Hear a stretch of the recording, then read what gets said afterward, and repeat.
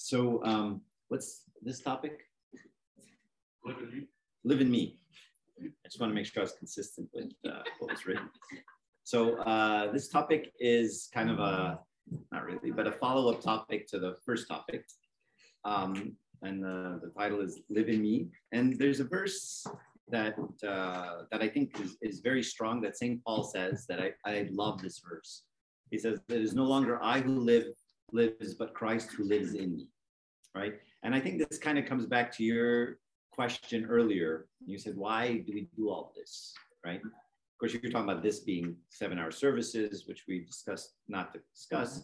But what we do, the other things is, he says, it's no longer I who lives, right? And so the I who lives part is the old man, the old Adam, right? The stuff we inherited. And he's basically said, I've killed that guy, right? And now it's Christ who lives in me, right? And so the idea behind, really the ultimate idea behind Christianity, if in a nutshell, right, is this idea that you just have to get out of the way, right? The kingdom of heaven is inside us. God's inside us, right? So, when we pray, we don't have to look up. We have to look in. God's in, right? And we just have to be, less of us, just less you. Less you, more God. So the only thing I can do is crucify the self, crucify the flesh, crucify the me, crucify the ego, crucify my own will. And the less of me there is, the more Christ comes through. And I don't have to do it, sometimes we do these practices like, let's be humble for a week, or we're going to do humble week, right? And we're all going to be humble. Okay. And, if you have to try to be humble, you're not humble, right? If you have I got to be humble, I got to be humble, I have to be humble. Well, you're not humble then, right? Because you don't actually think you need to be humble, right? So that's not how you become humble, right? You have to just allow the fact that you see Christ in you, and that generates a natural kind of humility, right? So this verse, I'll get back to the point. It is no longer I who live, but Christ who lives in me, right? And of course, this comes very importantly from the Eucharist. And the Eucharist is not important. The Eucharist is everything. So it's not an important part of our spiritual life. It's everything, right? It is life, right? It is how Christ becomes absorbed in us, right? And if you think about it, it's like given to us a method of food, right? Where your body digests every part of this food, right? And it morphs into every cell in your body, right? So Christ becomes a part of us. And the verses he says in the Gospel of John, chapter 6 at the end, it's just shocking. Like, unless you eat the flesh and drink the blood of the Son of Man, you have no life in me. Who eats my flesh and drinks my blood abides in me and I in you, right? So I want to read you this wonderful quote from St. Cyril of Alexandria. He says, "Just by melting 2 candles together, you get 1 piece of wax. So I think the one who receives the flesh and blood of Jesus is fused together with him by this communion, and the soul that he finds is in Christ and Christ is in him." Right? So you can imagine, you take one of those, you take some like regular candle, right? And you get some sweet smelling candle from Bed Bath & Beyond, right? You melt them both down and you mix them into 1 candle, right? And you recreate a new candle. You can't distinguish one candle from the next, right? And the new candle smells like the old, like the nice candle, right? You've morphed into it. And so he's saying that's what Christ is when he comes into us. It's like 2 candles that just melt, and then you create a new candle comprised of these 2 candles, right? This is how we become a part of him. And so Christ says, "I am the way, the truth, and the life, and no one comes to the Father except through me." I am the way. I am everything, right? And so the whole point, right, is to become a part of him. We do this obviously through the Eucharist. And as we become a part of him, we take on his image, right? So in the first talk, we talked about, Jesus said, "I'm the light of the world." And then he says in another place, "You are the light of the world," right? And so who's the light? He's the light. He's the light shining through you.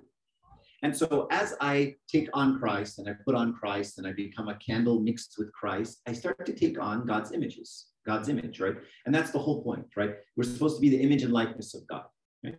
And we know that we're all in the image. Everyone who's born is in the image of God, right? It's just like a baby, right? When a baby's born, we're all excited, right? Look at, she has my ears and he has your hands and look at his eyes, right? And it's like, I think that's my chin, but I'm not sure, right?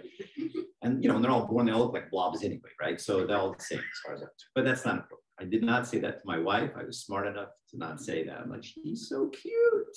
A blob. Anyway, so I have to repress the old man. What are you talking about? So every baby is born in the image of its parents, and the parents like that, right? But then what do the parents do? What's parenting? What are you guys doing as parents? Well, you say, do this and don't do this, right? And on what basis are you making that decision? The kid hits another kid in the head. Like he takes his training, bam. And you say, don't do that. What are you really saying? I wouldn't do that. Right? And what you're really doing is you're morphing your child, without you being aware, into your likeness. Right? You basically make everything they do that you would do, you say, good job. Why would you say good job? Because that's something you would do. And when they do something you wouldn't do, you say bad job.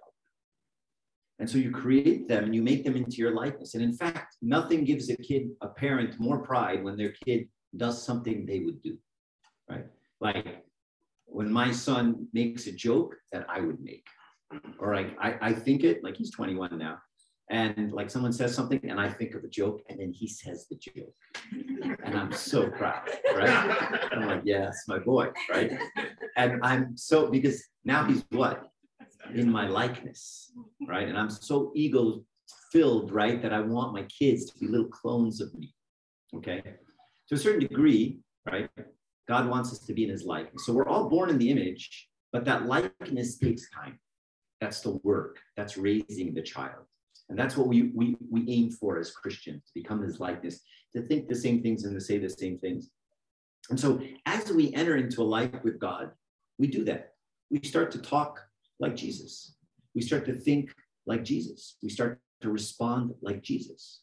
And this is the point of reading the Bible and living in the moment with Christ throughout the events of his life. We start to kind of absorb him, right? What would Jesus do? I love that bracelet. We give it to little kids, WWJD, right? What would Jesus do? That's like the perfect thing, right? Because that's ultimately our goal, is to become his likeness, to answer the way he would answer, to approach a problem the way he would have approached it, okay? And by the way, this is where the understanding of theology is useful, right? Sometimes, unfortunately, we reduce, again, I don't want to get excommunicated, we reduce God to books and theology and studying, and I learned this and the father said that. All right, who cares? But what good is that? You want to spout out some facts and some knowledge, and we learn about God because I want to learn about my dad, because I want to be like my dad. I want to understand who my dad is, right? And this is why we study theology and study the church. And so St. Augustine has this wonderful quote. He says, a Christian is a mind through which Christ thinks, a heart through which Christ loves, a voice through which Christ speaks, and a hand through which Christ helps. So you become the voice and the hands and the heart and the mind of Christ, right? And we hear this, right? When people would meet someone like Abuna Shoy Kamil, right, the saint, from Sporting, they would say, we didn't know who Jesus was until we met you. And then we figured it out, right? The sweetness and the gentleness and the way he spoke and the way he loved, you felt it, right? You felt Christ, and it's very attractive. And this is what St. Peter implores us to be. He says, we're called to be partakers of divine nature, right? In the Eastern Orthodox Church, they call this theosis, right? I take on the characteristics of God. I become a partaker in the divine nature of Christ. That's what I'm supposed to be, okay? So, and like I said, before, this analogy by St. Athanasius, right? The sun and the moon, I reflect God, right, in every way. Father Matthew the Poor, I always quote him. He says, so God created man in his own image so that man should bear witness in himself to God's self. Say it again. God created man in his own image so that man should bear witness in himself to God's self. So the reason God created us in his image is so that we become little images to everyone about who God is. They should see us and feel God and hear God. And so we need to take on these characteristics, right? St. John Chrysostom has this very harsh quote that really sucks. You guys, some of you were saying, this stuff strikes deep. This one always hurts me. He says, there would be no need for sermons, what I'm giving right now, if our lives were shining. There would be no need for words if we bore witness with our deeds. There would be no more pagans if we were true Christians. It's perfect, right? And so a lot of times we get caught up in saying things and, putting out information and propaganda, and just have to be, and sometimes being is, not sometimes, always, being is much harder than doing, right? It's very easy to do stuff. We can get involved in activities and we can do all the stuff and have all the meetings and have activities. We do that all day, right? But the stuff we talked about in the first talk, being Christians, that's work, right? In fact, I would much rather do than be. Doing is easy, right? You want me to come and make tameya for the bazaar? No problem. I'll make food all day. You tell me to go forgive her after what she said? Never, right? And we all know, someone your mom has been fighting with for 15 years because at the wedding back in 1975, they added Kida, where, lives in Afghanistan, and, there we go. And we're off to the races, right?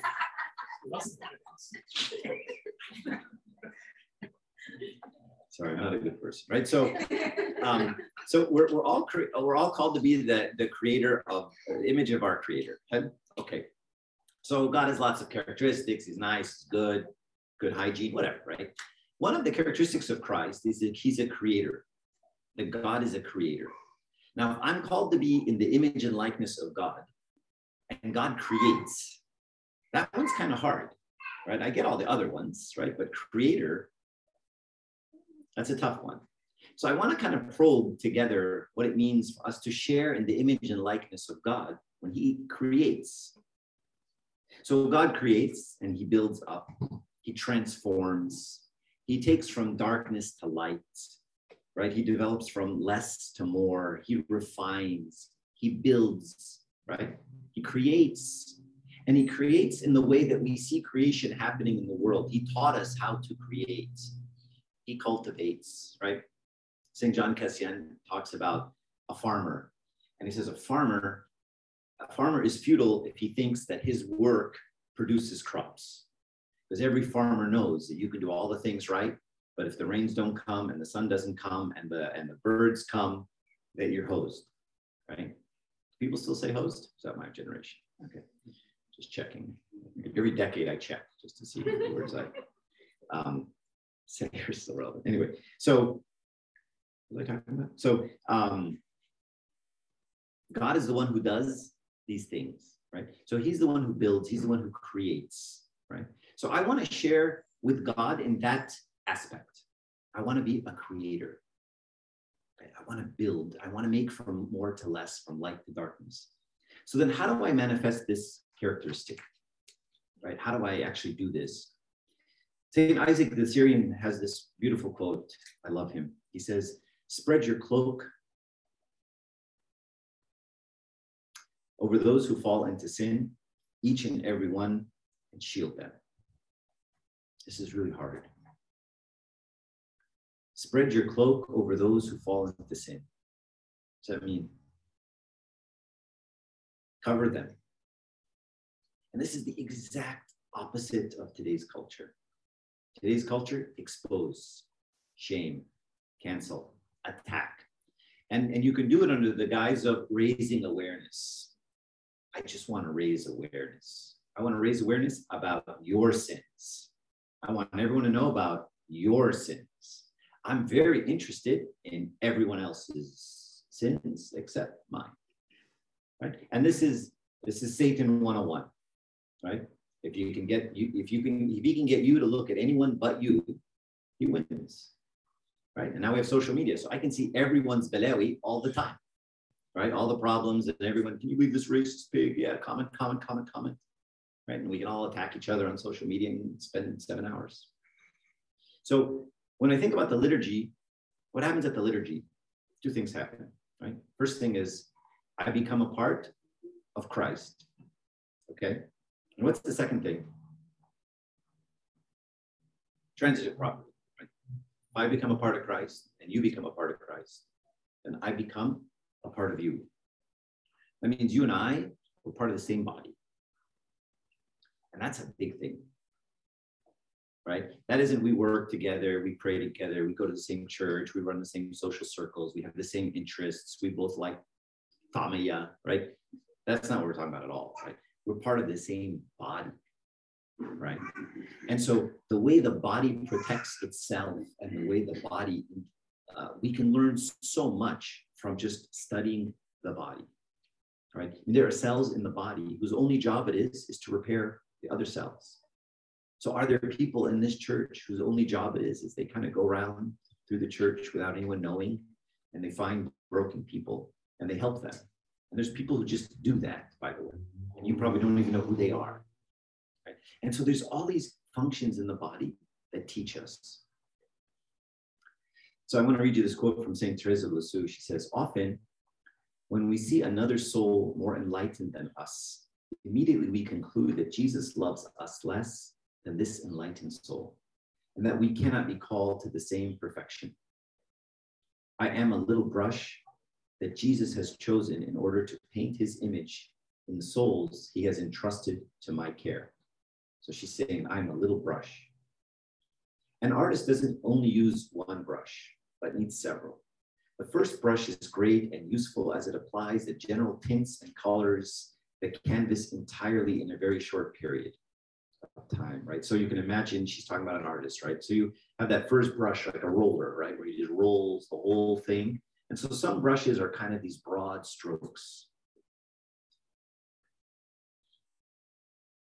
Another brush, a much smaller one, he uses for details. God may wish to do a very great work in the souls of his children through others, yet I may be a very small brush he deems to use afterwards for the smallest details. So I want you to see her role. Her role, as she sees it, is she wants to finish the details in people who are the icon of Christ. So she wants to paint onto people the image of Christ and make it perfect. And that she sees as her role, a small brush. And I want you to think about this image that she said, because it really struck me. When you see an image, when you see an icon that's half finished, okay, you know, it isn't quite done, right? The details aren't there, the eyes aren't quite done, right? And you want to finish this icon. And you say, this icon doesn't look like Jesus yet. It's not that good. It's not finished yet. How should I finish this icon? I know. I'll take a hammer and I'll hit the icon until it is finished. And that will perfect it. Good idea? Stupid. However, very, very, very common. We see somebody, we think you are not the finished icon of Christ. You are not perfect yet. You are still lacking. I will finish this icon. I will take a hammer and I will hit you. And I will hurt you. And I will say harmful things to you. And I will say you're a sinner. And I'll say you're a bad person. And I will attack you. And I will loathe you. And I will say this person shouldn't even be in the church. And this person may corrupt our kids. And this person. And I will go on the offensive and attack others. Does that finish icons? But it is a very, unfortunately, common approach. Right? We all grew up, we all grew up in churches where the gossip and judgment was meh, right? We all remember the tons who looked us up and down and gave us kimitin and talked and gossiped and judged and attacked. Did it build up anybody? Did it help anybody? Just created hatred. You just felt unloved, right? And we see this all over America, right? I mean, there's a culture war that's happening. And I want to warn all of us Christians that we have to be careful with this culture war, right? Because when I see whatever the gay agenda going out there and doing a bunch of things, and I disagree with that agenda, how do I disagree with it? Do I hit it with a hammer? Or I say, I have to crush these people? They are the enemy. They are the problem. Do I hit people with hammers? Or do I, as St. Therese says, take a brush and paint on the people and finish? And so sometimes we go into this attack mode, right? We do it with our kids, we do it with our spouses, we do it with our parents, we do it with our siblings. And when we see something bad in them, we attack it. And that's not what Christ did, ever. Ever. In fact, he did the opposite, right? I mean, you'd see him like something like the Samaritan woman. It's just an amazing story, right? But when we just read it a few weeks ago, you have this woman, like, all right, 5 husbands, whatever, right? She's not doing great. And what does Christ say? He says, you're honest. You said the truth. He pointed out arguably the one good thing in her. And it resonated, right? And she goes, yeah, you know what? I am honest. I don't lie. It's true, I've had a sordid past with guys, but I'm not a liar. I tell the truth. And he saw in her beauty, and he pulled it out, and he complimented her, the one good thing in her. And she just sat right up. Right? And you guys will experience this, right, in your Sunday school classrooms, right? You see have the shetty boy or the whatever, the problem child, right? The one causing up. And you want to just hit him with a hammer. Stand in the corner. I'm going to call your mom. I'm going to kick you out of the class. I'm going to yell at you. I'm going to threaten you. But instead, if you take him aside, you go, you know what? I think you're the smartest kid in this class. I think you're really good at drawing. I love your genes. William Troy Campbell used to say, don't ever talk to a kid about his sins. Talk to him about his shoes. Say, I love your shoes. You never tell a kid about his sins. You compliment him on his shoes. That's how you win hearts, right? And so we see the kid, we try to hit him with a hammer, and he's not perfected yet, right? It's not the right approach. I took a class at Axe on iconography. I can't draw with beads, but I love icons and all that stuff. So I took this class. I was hoping they would teach us things. They didn't. They just taught us how to draw. And I'm like, I'm not going to do this. I'm not going to embarrass myself, right? So I'm an archdeacon, for crying out loud. My indignity. So I took the class, and he would have you submit. So he would draw a picture live, right? And then he would have you do it with him. He's like, okay, now draw, put a line like that, put a line like that, put a circle through this, blah, blah, blah. And people would do it, right? And then he would have you submit it to online, okay? He would print it, right? And he said, all right, who did this one? Raise your hand, embarrassed, right? And they all look like deformed human beings, right? I mean, none of them look like Jesus. I don't know, they're all really bad, right? And so I would see this horrible thing that one of these students did. This is disgusting, right? I can't draw, but you guys are idiots, right? And then he would do this thing where he'd go, okay, I see what you did here. I like this. I like that you got good, a good start. He started all this. It's a good start, right? And I watch him. He's on Zoom, okay? And he'd just start with his pencil. He would just say, well, you see the eyes? You see if you just went like this? And he would just make it beautiful. And I would just go, wow, that's exactly what we need to do. He could just attack the person you should really drop out. You have no talent.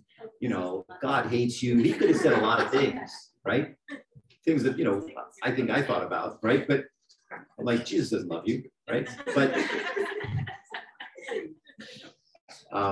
But he wouldn't, right? He would just fix it. And I thought, wow, this is what we're called to do with each other. Call out the beauty, compliment, say you're at a good start. But if you just roll the eye right here, it would look so much better. Let me show you, right? And gently, and you see this with a child, right? When a child is trying to draw a letter, right? Right? Mom puts her hand, not dad usually, mom puts her hand over his hand, right? She's like, just go like this. Oh, look what you did, right? And that gentle touch, right? This is how we become creators, right? This is how we participate in the image and likeness of God, right? He's a creator. He builds. He doesn't destroy, right? And that's just not God's style, to destroy and to attack. There's a nice quote here by Metropolitan Anthony Bloom. There's another quote. Okay. He says, unless we look at a person and see the beauty there is in this person, we can contribute nothing to him. And I want to just stop there. Unless we see a person and see the beauty therein, we can contribute nothing. So I want to just give you a piece of advice. If you see somebody and you don't see beauty, just stop. Because whatever you're about to say is not good. It's not going to be well received. It's not going to be liked. Unless you can see beauty in someone. And I'm talking about little kids, adults, parents, doesn't matter, right? Because what ends up happening is when you don't see beauty, people can tell you don't see beauty, right? When we've all had these experiences, right, where we interact with someone and they're just looking at you, forgive me, the aunts and uncles, right? They're looking at you when you're little and you could just see hatred in their eyes, right? And they're like, Habibi, I'm worried about you, and you're like, you're not khayf alayk. You hate me, and I can tell, right? And that's why the opposite is true, right? I mean, we all have that super loving tita, right? And tita just loves on us, right? And gives us food, and every time we come, she gives us compliments, right? And tita can say anything she wants to you, right? Tita can say, Habib, you're so fat, right? And you're like, I love you too, tita. It doesn't, tita can say anything she wants, right? Because tita loves. So I will take anything from someone who loves me, but I will take nothing from someone who doesn't love. Right? And it doesn't matter what you say. You can say the sky is blue, and I'm like, oh, really? You think so, buddy? Right? When someone doesn't love me. But he continues, one does not help a person by discerning what is wrong, what is ugly, and what is distorted. Christ looked at everyone he met, at the prostitute, at the thief, and saw the beauty hidden inside them. Perhaps it was distorted, perhaps it was damaged, but it was beauty nonetheless. And what he did was to call out this beauty. This is how we build. This is how we build each other. This is how we build a community. This is how we participate with God as a creator. This is how we create, we build. St. John Chrysostom has this interesting quote. He says, for Christians above all men are forbidden to correct the stumblings of sinners by force. Christians above all men are forbidden to correct the stumblings of sinners by force. We don't force anyone to do anything, right? We don't force them to come to church. We don't guilt them. We don't attack them when they don't show up. It is necessary to make a man better, not by force, but by persuasion. We neither have authority granted us by law to restrain sinners, nor if it were, should we know how to use it, since God gives the crown of those who are kept from evil, not by force, but by choice. God gives us a free will. If I want to be in the image and likeness of God, I have to give others a free will. And we see this in the parable of the prodigal son, like in spades. Son says, hey, Dad, wish you were dead. Can I have the money now? I want to go hang out with hookers. And Dad goes, okay. This is the kind of freedom we have. And yet we don't give that same grace to others. We force them to act the way that we want. And sometimes, calling out this beauty in somebody is perfect, right? We see this with our kids, right? Sometimes your kids will mess up, okay? And they'll come running to you and they'll be crying. They're like, I did it. I broke the blah, blah, blah. And then I did this and I did that, right? And then as they, they get, my kids' age, right? They're teenagers, like, yeah, I took the car behind your back and I crashed it because I was drunk. And you're like, Habibi, should we get out of jail now? Or you want to do that later? And, sometimes the only thing you can think to say as a parent is what? Well, thank you for being honest. That's all you got. Really, nothing else you did is good, right? But at least you're honest. And that is very much the image and likeness of God. Because he called out the one thing good in everything you did. He said, at least you're honest. And that's perfect. Okay. Sorry, I print in like really big font because I don't want to like, you know. All right, so how do we build others around us? How do we participate in this act of creation? How do we do this? Okay. St. Peter says in his epistle, finally, all of you, be like-minded, be sympathetic, love one another, be compassionate and humble. Do not repay evil with evil or insult with insult. On the contrary, repay evil with blessing, because to this you were called. And another characteristic of God is he turned evil into good. And that's really hard to do, right? I mean, it kind of comes back to the doormat question, right? And do I repay evil with evil? And it's very hard to be compassionate and not repay evil with evil and insult with insult, but to absorb it. Now, how do you absorb it without feeling like a doormat? How do you serve and not get quote unquote burnt out? How do you love someone and not get burnt out? Like, I'm done with this. What's the trick? Yeah, a little bit more. The love of God inside you reflects. Okay. The trick is, look, as Christians, we are called to love, but we are not called to be loved. No one promises us that we're going to be loved in the world. In fact, Jesus on multiple occasions said, they hated me, they're going to hate you too. They killed me, they're going to kill you too. And in fact, you look at the lives of all the saints, they usually don't end well, right? They're usually killed, or someone like, Pope Kirill was persecuted, right? In fact, you don't have to go far. Jesus, love, love, love, love, love. What do you get? A spear, a cross, and bad things. So this is what Christians sign up for. We sign up to love and not get love. It's one direction, right? You all see this in your marriages. You don't sign up for, I'm going to get this and this and this and this. I sign up for, I give. It's one directional. And then the blinders go on. But she didn't, but he didn't. That doesn't matter. That's not your calling. Your calling is one direction. So how do we not get burnt out? We just don't expect anything, right? It's one way. I just pour love. And I don't care if there's any result, because the result, as was just said, the love I'm giving is to God, right? And if I give, it's done. Right? So whether or not you like me or accept me or realize you're wrong because I was humble, a year from now and apologize like you should, doesn't matter. I don't really care. I don't want your apology. In fact, I don't even want you to know I'm doing anything good. Right? I want to stay beneath the surface. I want to stay hidden. I want to do good things and not let anyone know.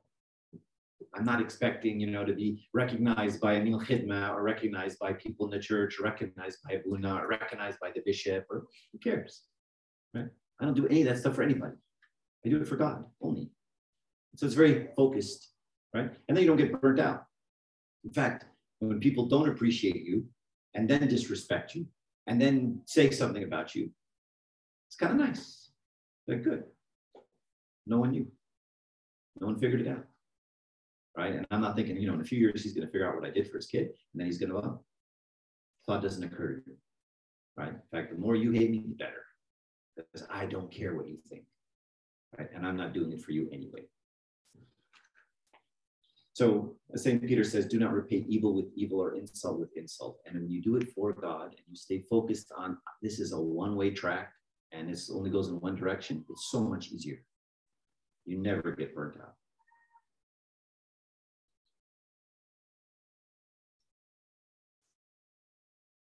Do we have any questions? Kind of debating what to say next as I debate internally. Comments? Yes, Tony. How do we interpret or understand God loves? I agree with you 1,000%. Also, God chases. And what's the proper way to view love within chastening. It's automatically we think of love and it's like dub and like hugs, like bring in for love. But understanding the tough love and how it plays a role in our development as individuals and our development in our relationship with Him. Probably asking the wrong guy. So I'm not a tough love kind of guy. And there's room over here. That's what they're all trying to tell you. I think it goes back to your first talk, which was God has to break us first. And I think that is tough love, right? Well, but the distinction is, who's doing the breaking, right? So I'm all for God can give tough love and God can break. Now, what's my role in tough loving you, right? And I think that role needs discernment and wisdom, a lot of it, because we're all about tough loving each other, right? I need to speak truth and love, bro, right? That verse, God help us, how many people have sinned using that verse, right? And so everyone loves truth and love, and and the one Arabic verse, wabbah, or rebuke, whatever. Everyone loves that one. And they love the fact that Jesus flipped over tables. Jesus got angry. So they use those three things, right, of the whole gospel, and they just pound it. So that role is a very spiritual role. That is, and I'm not saying it has to be a priest, but it takes a lot of discernment to be done, right? Because it has to come with overwhelming love that is felt, that's true. And everybody can spot fake. It takes me 10 seconds, not even, right? Someone starts talking and you're like, yeah, you don't love me, bro, right? So as soon as I get that vibe, I don't care what you're saying, right? In fact, I'm gonna do the opposite, okay? So in my experience, I found that tough love, I leave that for God, right? And I go back on myself and I say, I'm gonna give love, right? I'm gonna let God do the tough love, right? And that's just a better general approach to life, right? And if God calls you to that position, and it doesn't have to be a position, to that person in that situation, and you're really called to that tough love, and it's coming from a place of love, then it'll be accepted and you'll feel it. But it takes discernment, and I think we're too eager to jump on that truth and love bandwagon and wait 5 years and then say it, and often it's gone by then, right? And St. Arsenio says, right, I've so many times regretted things I've said. I've never regretted things I don't say, right? And I think Satan has put in our minds, like, well, if you don't post against racism, then you're complicit in racism, right? So you have to speak out against it. And I, was like, there's a lot of issues I don't speak out against, right? They're bad. There's plenty of them, right? Including you judging others, right? So I don't have to speak out. I don't have to call out every sin I see. I have to be the light of the world, not with my words, right? St. John Chrysostom says, right? No sermons, and St. Seraphim of Sarov says, right? Acquire the Holy Spirit and 1,000 around you will be saved, right? So we're too into talking. We're too into like chastising and, let me put God put a word in my heart for you. And, it's just my way of whatever, right? And so once your ego is, and your intentions are purified, and that takes a long time, then I can love.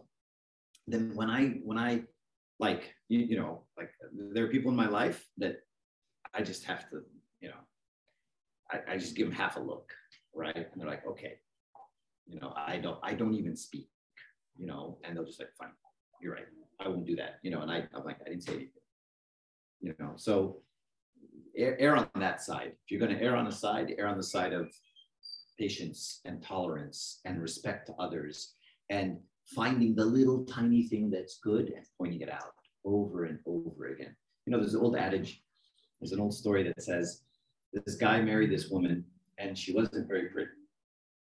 And his friend was at the wedding. And, you know, he's like, all right, she's not very pretty. And then 5 years later, he met the couple again. And he meets the wife, and she's beautiful. It's like, whoa, what happened? He goes, the guy. And he's like, you know, when you got married, she wasn't that pretty. Now she's beautiful. And he said, the reason she's beautiful is every day I told her you're beautiful. And she became beautiful. Right? I love that story because I think people react that way. People become, they respond to affirmation.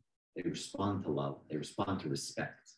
You know, I mean, you take a teenager who's, you know, messing up, a lot of times they just need to be respected. You know, and I can't tell you how many times someone will tell me something and just say, thank you for not judging me. Thank you for respecting me as a person. That's it. That's all I need, you know. Yeah. Any other questions? Should we end now or should we keep going with you? Yes. How do you balance, like, I was talking to a friend about this, our kids can get people, right? If they're like too nice, if someone says something, they go instinctively like have a smart comment back, right? We try to teach them to make them kind, you be kind, right? And then, but that sometimes leads kids to other kids to see that and target them a little bit. So how do you balance that in terms of on everybody to like be kind and show love and whatever, but there are people who do take advantage, and then how do you teach them that, right? Yeah. How old's a kid? Well, like, let's say 11, 10. Teach them how to fight. Right? Right across before they know what's happening. Chris Rock or Will Smith them. Yeah. Sucker punch. I told her 10 years. But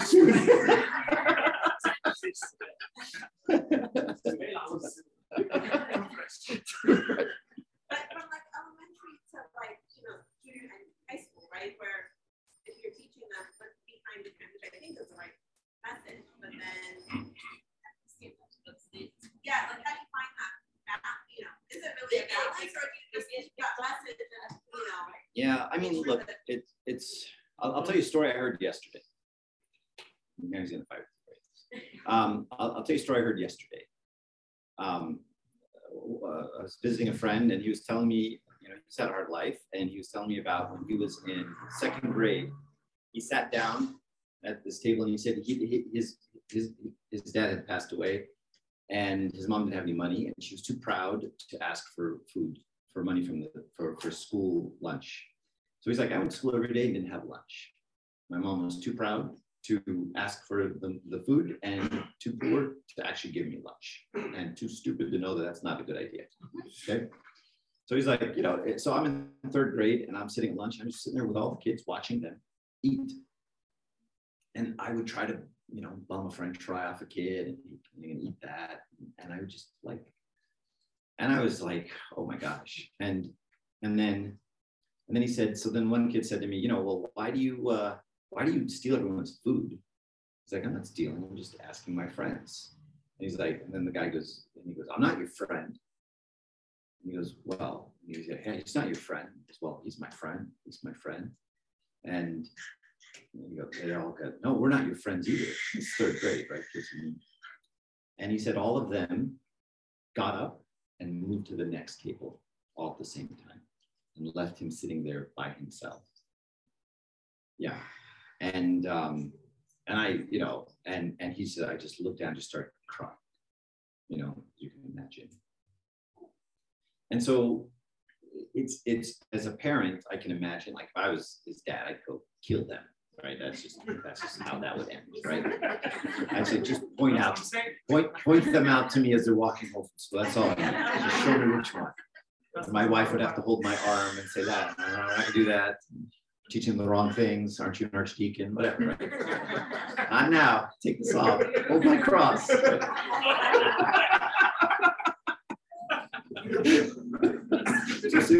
Right. So, so the hard part as a parent is you're very emotional, right? You're very invested. I was like this, right? I mean, anything happening to my kids, I was like Papa Bear, right? I would like just point them out. And you have to trust the process a little bit, right? And those pickings and those, you know, kind of like this is from me poem, you learn not to put your faith in people, and you learn to get a thick skin. And, you know, as parents, we want to bubble wrap our kids, and it's not good for them at all, right? In fact, we have a generation of kids who are just a big, hot mess, right? I mean, I teach, you know, college. I mean, these kids can't prick a finger, right? Without, you know, I need therapy, right? I need to go to the therapist, I got to be minus, right? So this bubble wrapping, and so, you know, they're called helicopter parents. Well, now the new expression is bulldozer parents, right? So the bulldozer parents, they just bulldoze in front of their kids any obstacles so the kids can just walk. And the obstacles are good for them. They teach character, they teach strength, right? They teach empathy when they see someone else picked on, right? So there's lots of good things by getting picked on, right? In fact, there's she's from Chris Rock now that I think about it, but there's a comedian, and not that I, you know, listen to a lot of comedians, but I do. And he was talking about, he said he took his girls, 2 Black girls, to school, and they were interviewing different schools. Of course, he's Chris Rock, he's loaded. This was like 10 years ago. And he said that we went to a school, and they said, you know, here at the school, we don't tolerate any bullying. We don't tolerate any negative talk. We don't tolerate anything, blah, blah, blah. And he said, I immediately pulled my kids out of that school because I don't want them to grow up in that environment, because that's not the way the world is. And I was like, oh, that's very thoughtful, right? So the point is, don't let it get to you. It hurts, okay? And the kids come, and my kids have come and it's broken down in front of me. And my first, you know, it's a fist and there's rage. But then you have to, you have to model God to them, right? And you have to think of that as a parent. And you have to realize that your reaction is teaching them who God is, right? And that's very important to remember all the time. It's very hard to do, but you all need to remember your reaction to them is God. They learn who God is from you, right? And so you have to think, you know, what would the father in the prodigal son story do? What would Jesus do? And temper that, right? And so the way I handled it is, he would tell me about a bully, right, that said a bunch of things. And I would explain to him when they're younger, and then older, I'd question them. I'd be like, what do you think his dad's like, that bully? And he'd say, his dad's probably pretty rough. And I'd say, yeah. And I teach him that a lot of these bullies, they want friends. And they're beat up at home. They're hurt. They don't know how to interact. They're sad. They're frustrated. They don't get good grades. They're not as smart as the other kids. And so I taught my kids to feel bad for the bully. And I said, you know, you want that bully to stop bullying you? Be nice to them. Go sit next to them at lunch. Say hi to them. Offer them party or whatever.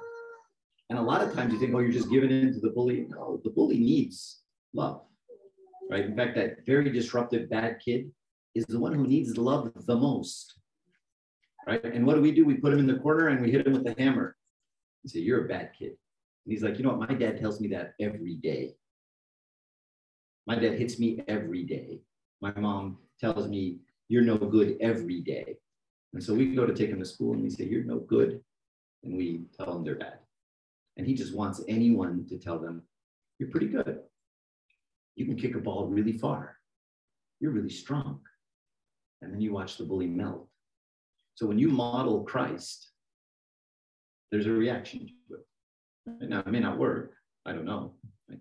And you shouldn't do it with the expectation of getting the results, right? But the more you can be that, the more they'll see God, who God really is. Right? Not 9-hour services, right? But who God really is, okay? And they'll learn about God from you.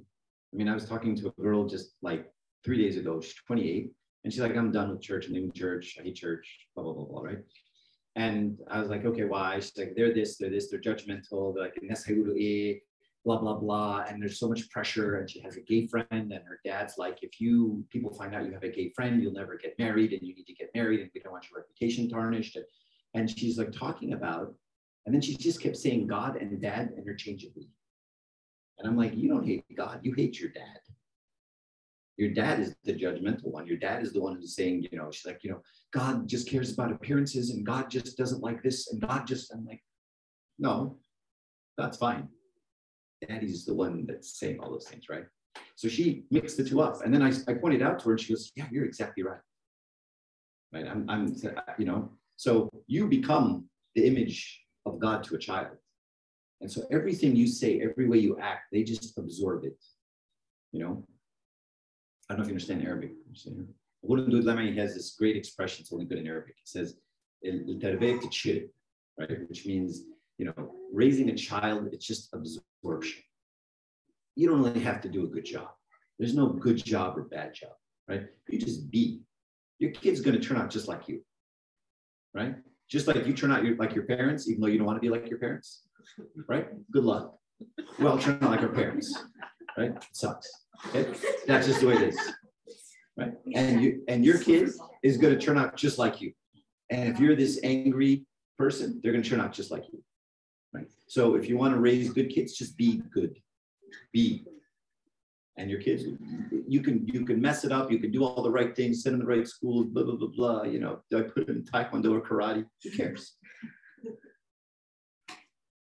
So worry less, right? Just be that light. And they'll figure it out.